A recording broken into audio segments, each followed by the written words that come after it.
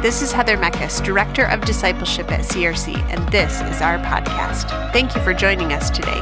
We hope this inspires you, encourages you, and allows you to see how God is moving in and around you. If you would like to check out more resources, go to coopersvillereform.com. Enjoy the message.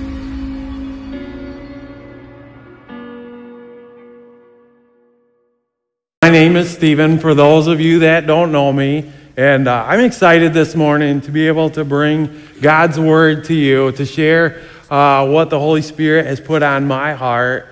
To be honest, anytime that I get to share God's Word is welcomed by me, so whenever you put a microphone in front of me in an audience, it's like putting gasoline on a fire for me. So thank you this morning for this opportunity to do this.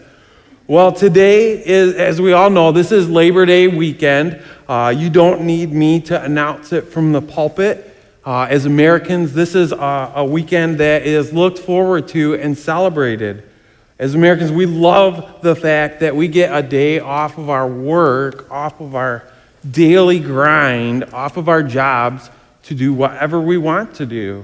And there's a lot of freedom in that. We celebrate that. And if you were to come over to my house, usually we celebrate that by doing work. But it's the work that I want to do. That's where the freedom is. Like I said, there's a lot of freedom in that. And although Labor Day is not a Christian holiday, it's just a holiday that the government gave to give us a day off, there are aspects of it. The whole idea of resting from our work, our toil, our daily grind, those aspects, I think, are translatable to a Sunday morning service on a Labor Day weekend in 2023 at Coopersville Reformed Church. Well, if you haven't picked up on it by now from the slides behind me or the bulletin, I'm going to be talking today about Jesus being the bread of life. And If you haven't yet, it's in. Why don't you pick up your Bible and turn to there right now? It's in John 6, verse 22 through 59. And if you haven't brought your Bible, I encourage you to grab the one in the pew with you or in the seat underneath you. Because my prayer is that the Holy Spirit will use God's Word to transform your mind, to transform you into the image of Christ. And the more that we can spend looking at His Word, listening to His Word, I think the more opportunities for the Holy Spirit to speak into us. So like I said, it's in John 6, verse 22 through 59. And if you're using these pew Bibles, it's on page 865.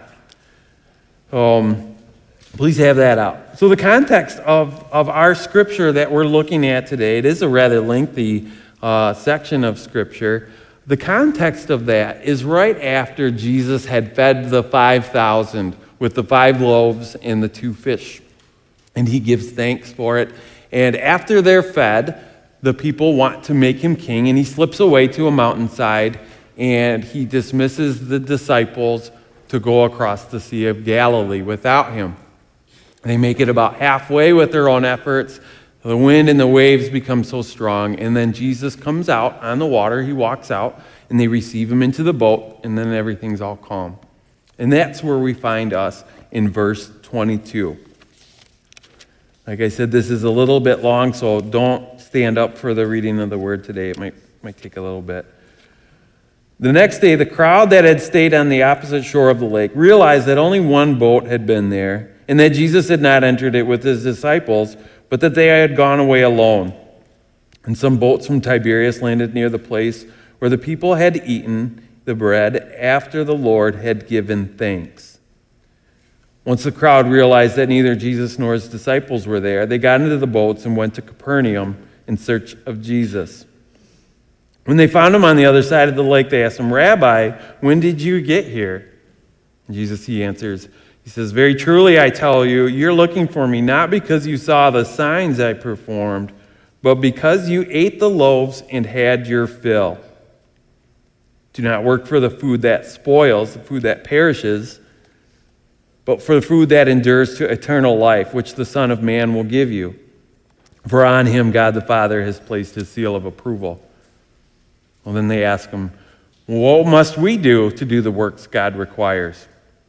And Jesus, he answers, the work of God is this, to believe in the one that he has sent. So now they ask him, well, what sign will you give us so that we may see it and believe you? What will you do? Our ancestors ate the manna in the wilderness, as it's written.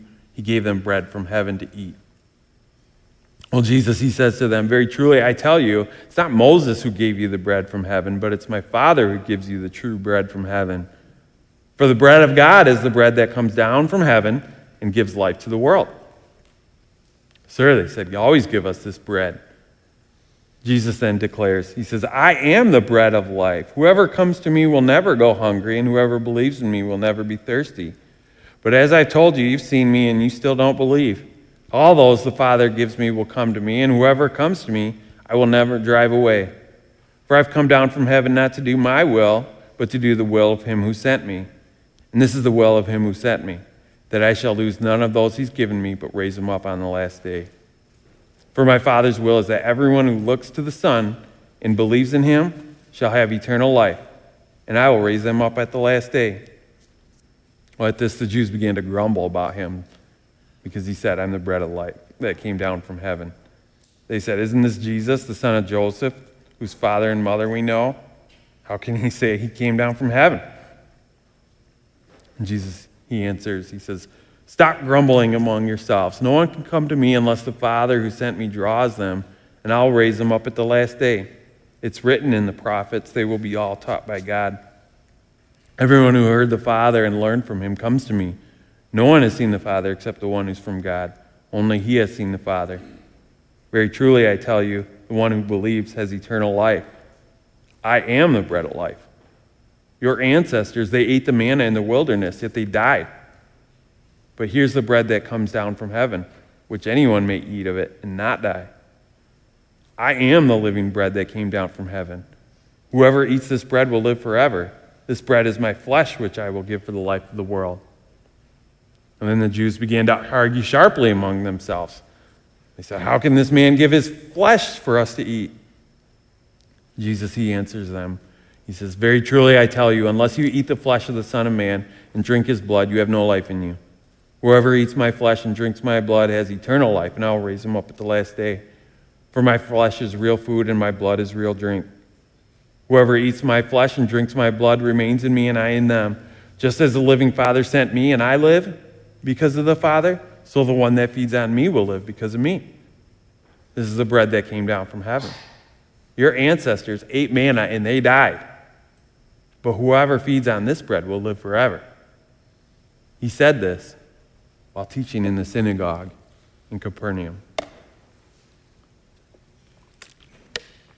That was a long section of Scripture. There's a lot of meat in that. I think I could probably teach a whole sermon series on this dialogue. But today, I want to focus on a few key themes. I want to narrow in on some threads that are in here that are found throughout the whole tapestry of Scripture. But this section is also, it's kind of confusing. There are people that are looking for Jesus, and when they finally find him, like he corrects them, almost rebukes them for looking for him.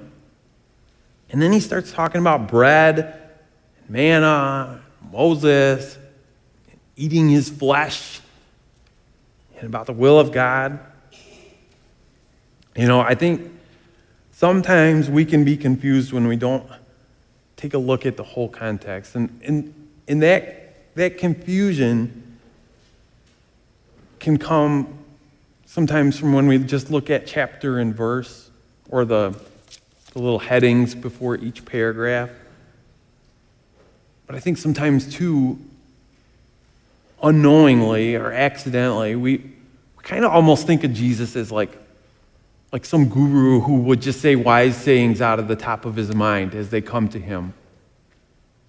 I know we don't think that literally, but I think there's times where we don't take the time to ask ourselves, or better yet, ask the Holy Spirit, why is Jesus saying what he's saying and when? For example, Jesus, he calls himself the bread of life. And for most of us that have grown up in the church, we know that this is one of his I am statements. And we know that in the book of John, there's 6 more of them. And if we've been around the church, if we've listened to this before, we've gotten a grasp that Jesus means that just like bread, he's what we need in order to have eternal life, right? But let's explore this idea of the bread of life a little bit deeper, because I don't think that it's Jesus just saying some wise saying as it comes to his mind, but I think it's very pointed at his audience that he's speaking to. He's speaking in a synagogue to Jews who memorize the Torah. They hear that all the time. And so before he talks about the bread of life, he talks about a bread that leads to death. Did you know that there's a bread that leads to death in the Bible?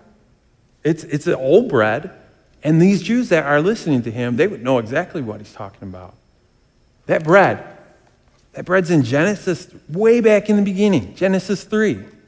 This is right after Adam and Eve have eaten the fruit that they weren't supposed to eat, and God is talking with them. And he tells Eve that her labor pains are going to intensify.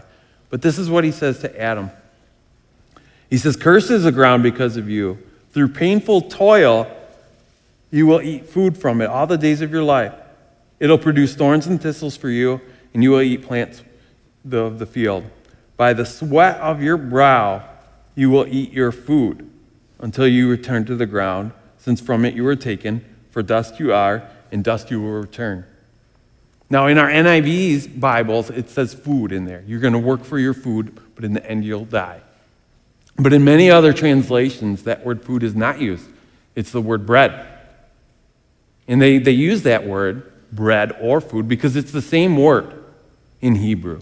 That word is lechem, kind of like Bethlehem or Bethlehem, which means bread, house of bread. It's kind of interesting that Jesus, the bread of life, was born in the house of bread.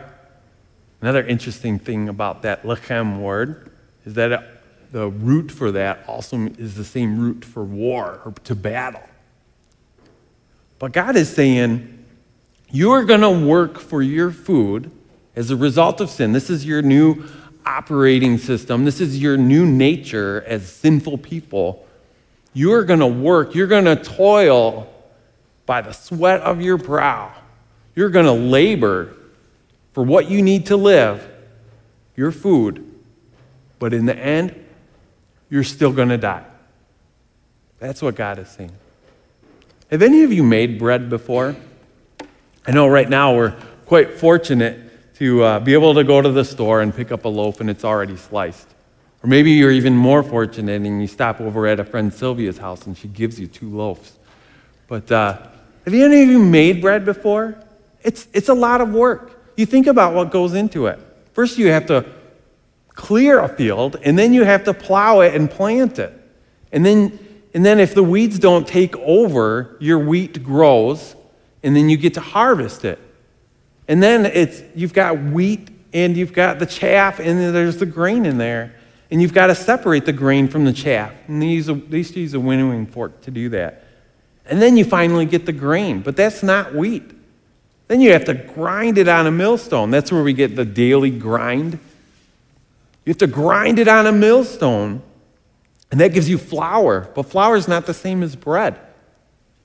And so then you gotta mix it with other ingredients. I'm not a baker, but I think yeast and water go into there. And then you bake it, and then you got bread, and you got to eat it soon because it'll spoil in a couple of days. There's a lot of work that goes into bread, into what we need to live. And God is saying that you're going to work for your bread, and you will still die. Now, that's the physical part of it, but it's also spiritual. The thing that we need in order to live eternally, the righteousness that we need in order to live eternally, We, as a result of being sinful people, will try through our own efforts, our labor, our toil, in order to receive that, in order to get that. And in the end, we will still die. Because those efforts are only in vain. We can never be righteous through our works. And the Jews in this story, they were not exempt from that curse. They fall into it too. They had relied on the law and their works to become righteous before God, to have what they needed.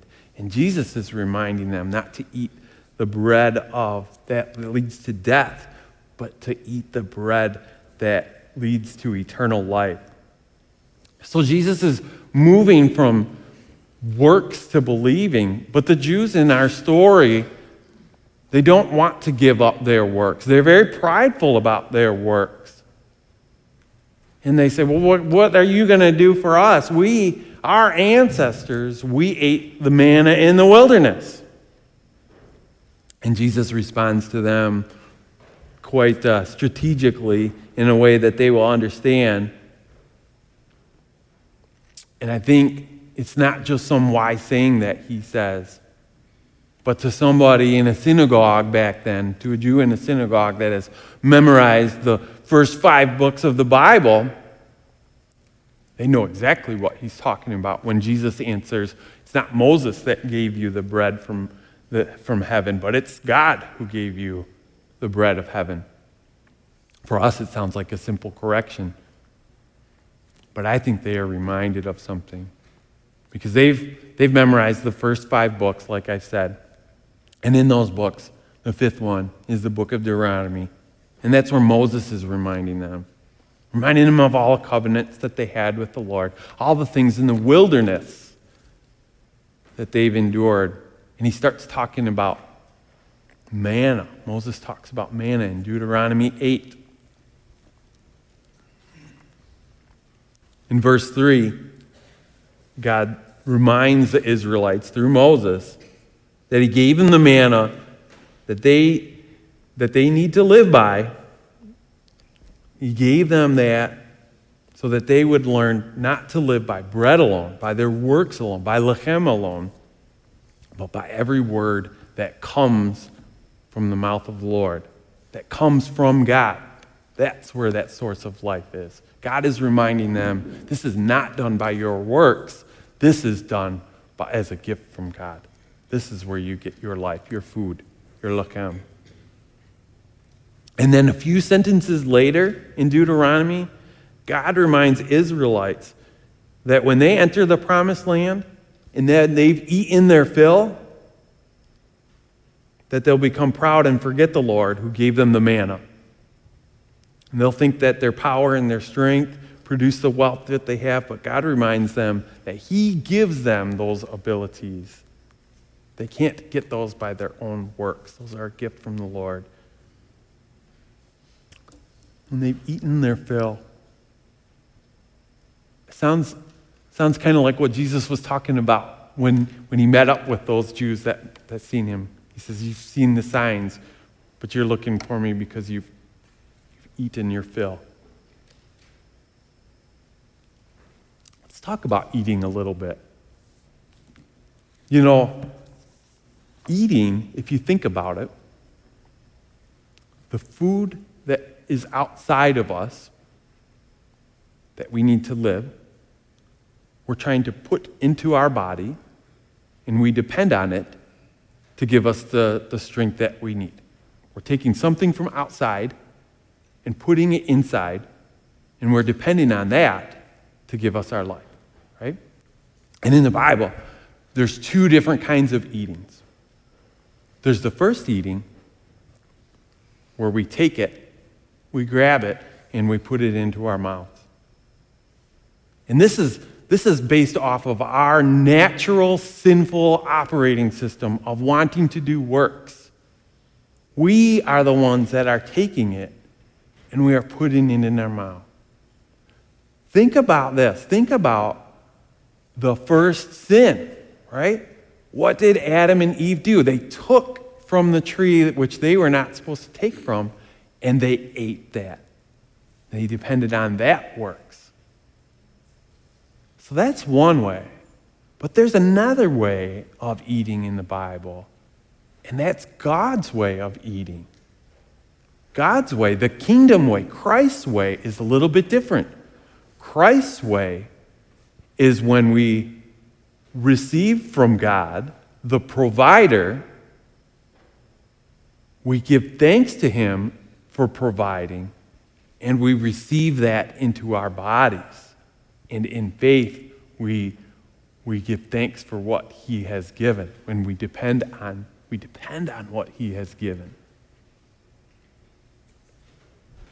And it's so cool. Right before this, when Jesus feeds the 5,000, it's like he's giving this example of how we eat. Because he asks Philip, he tests Philip. He says, where are we going to get enough bread? Where are we going to buy enough bread for all these people? As if their works, as if they had the ability on their own to buy it, right? What a test. But how is it that it's actually done? Jesus receives the bread, and then he gives thanks to the Father for it, and then he distributes it to everyone else so that they may receive it. Just look at how John, the Apostle John, describes it. Oh, geez, I lost my page. In verse 23, I think I've even got it memorized. Verse 23, it says this. It says, then some of the boats landed near the place where the people had eaten the bread after the Lord had given thanks. John didn't say this is the place where he fed the 5,000. He said he noted that that's the place where the Lord had given thanks. That's pretty cool. So those are the two different types of eating. But this also translates spiritually as well. This is not just physical food, but this is eating for eternal life. So we have the one way, which is when we eat and take according to our own works. And those efforts, our own works efforts, will end up in vain. That's the bread that leads to death, right? I think I've touched on that enough. But think about spiritually eating Christ. Because Jesus says to eat the bread of life. So when we eat spiritually, we receive from God what he has given into ourselves, and we depend on that. Jesus says that he came down from God, that he is the gift from God. He is the manna. And so when we receive him, not according to our own works, and we put him into us through belief, through depending on him, then we don't have the bread that leads to death. We have the bread that leads to eternal life. Jesus, he says, I am the bread of life. And we can eat Christ. We can eat the bread of life by believing, by receiving, by depending on him. It's not any of our own works. Well, there's one other thing that I want to touch on before I start landing our plane. And this whole idea that Jesus, he says, I am the bread of life. You know, the Jews in this story, after Jesus had fed the 5,000, they tried to take him and make him king. And Jesus slips away. And when they find him, Jesus, he says, you're looking for me not because you saw the signs, but because you've eaten the loaves and you've had your fill. Right? They wanted Jesus that will do miracles for them, that they can manage on their own. And Jesus, he does not just say some wise saying, but he says something that's very targeted to the audience that is before him. He says, I am the bread of life. He doesn't say, just eat the bread of life. He says, I am the bread of life. And to that crowd, the crowd that has memorized the Pentateuch, the crowd that's in the synagogue in Capernaum, who knows all of the Old Testament, right? They hear I am, and their minds go back to when God revealed his name, They know right away that I am means divinity. But think about when God says his name in Exodus 3:14. He says, I am who I am. You see, when these Jews were talking with Jesus, they wanted to make him into what they wanted him to be. And Jesus says, no, I am who I am. I'm not who you make me up to be. They tried to make him king on their own time, with their own works. And Jesus says, I am the bread of life, not who you would make me to be. You ever read about God and just read about the parts that you like? In Exodus, God reveals his name, and it talks about his faithfulness and his goodness and his compassion, his mercy and his forgiveness. Do you sometimes not talk about like his wrath or his hatred against sin or his judgments? But God says, I am who I am. You have the whole package, not just the parts that through our own works we can pick out and choose what we like. Jesus, he says, I am the bread of life. It's not who we would make him to be. So how does this apply to Coopersville Reformed Church on a Labor Day weekend, 2023, right? I think I've given some examples that Jesus was definitely targeting at his audience that he was speaking to. But I believe that this is a scripture that is woven throughout all of Scripture. When you look at the book of Romans, Paul talks about how the Jews had rejected Christ in favor of their own self-righteousness. Later on in Galatians, that church wanted to go back to the law. The book of Hebrews was written against people wanting to turn back to the law. Remember, this whole idea of going back to works, to our own abilities, it's ingrained within us, within our own sinful nature. That's like our operating system. And even to a church in Ephesus, a bunch of believers, there's a letter that Christ wrote in Revelation to that church because their works had gotten to be a little bit big. So let's think about this. How do we rely on our works? I think for most of us,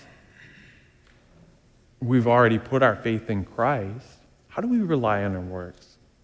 Well, let me tell you this. If you haven't put your faith in Christ, it's very tempting to do the right thing, to go along the right path, right? I got to know this and I got to know that. Those speak of our works. It's very tempting for me to say, all you got to do is believe.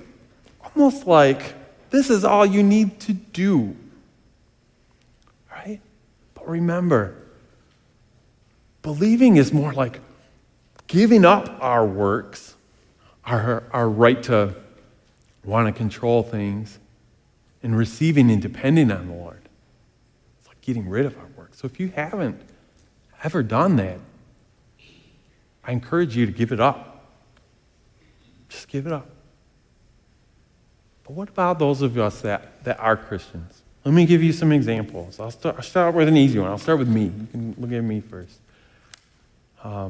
Today, I get to give John a break, and I get to do some preaching, right? But it requires some work to get sermon ready. And I get tempted to think, well, I got this. I've read this a whole bunch of times. I can just write it down and memorize it enough, and I'll be all set. And I'm depending a little bit less and less and less on the words that God has given me. I had to do a little bit of repenting this week. Or how about this, right? We got both services here. What if we've grown up in the church and we've known Christ as our Savior, and we come to church and we put on our best clothes because we think that the Lord is worth it, and we sing hymns that talk about what he has done because he has done it. And we even have liturgy that we recite in order to help cement those into our brains. All right? And then we do it again and again. And pretty soon we have to have those certain clothes on. Pretty soon it's important that we sing these songs and not other songs. And pretty much we're starting to turn this into what we can do in our works, rather than focusing on the bread of life, on Christ. Or how about this? Maybe we were at a service and it just felt like the Holy Spirit was right there. And the music was great and our hands are lifted up in prayer. And it's this wonderful experience. And then the next time we come back and we want to make sure that music is a little bit better, a little bit more moodful. Or we remember, I need to have my hands up this time, right? Don't you think it would be easy to get tempted? Maybe to rely on what we want, to make Jesus into the part that we want instead of the whole Jesus?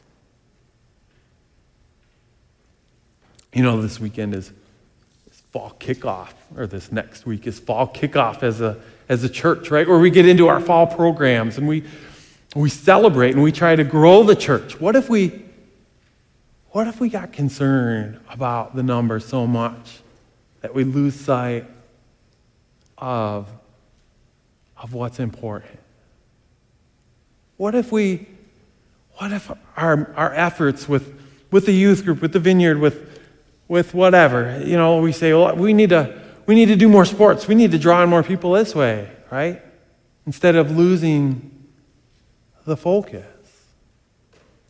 Isn't that kind of dipping into our works a little bit? Or what about this? We're all told to go out and to preach the gospel. Right? What an amazing thing that the Lord has given us to do. What if we omit parts of it to make it a little bit more appealing for people instead of giving the full gospel? Wouldn't that be a little bit of our own works? Well, like I said, there is a church that got kind of big into their works that Jesus talks about, this church in Ephesus. And Jesus, he says to them, he says, I know your works. I know what you've been doing. He says, but I want you to repent. I want you to return to your first love. Return to Jesus. And he says, you know, the victor, the one that does this, the one that repents, I will give you the right to eat of the tree of life. Not of the tree that leads to death, but the tree of life. You know, the Apostle John, in one of his letters, he says who the victor or who the conqueror is. It is the one who puts his faith in Jesus Christ. So today, my hope is not to beat you up and say that you're all in favor of works around here. But my hope is that the Holy Spirit, through his words, might be able to shine a little light into our hearts so that you might be able to say, aha, I recognize that, Lord. Help me to stay focused on you instead of what I can do. Can we pray?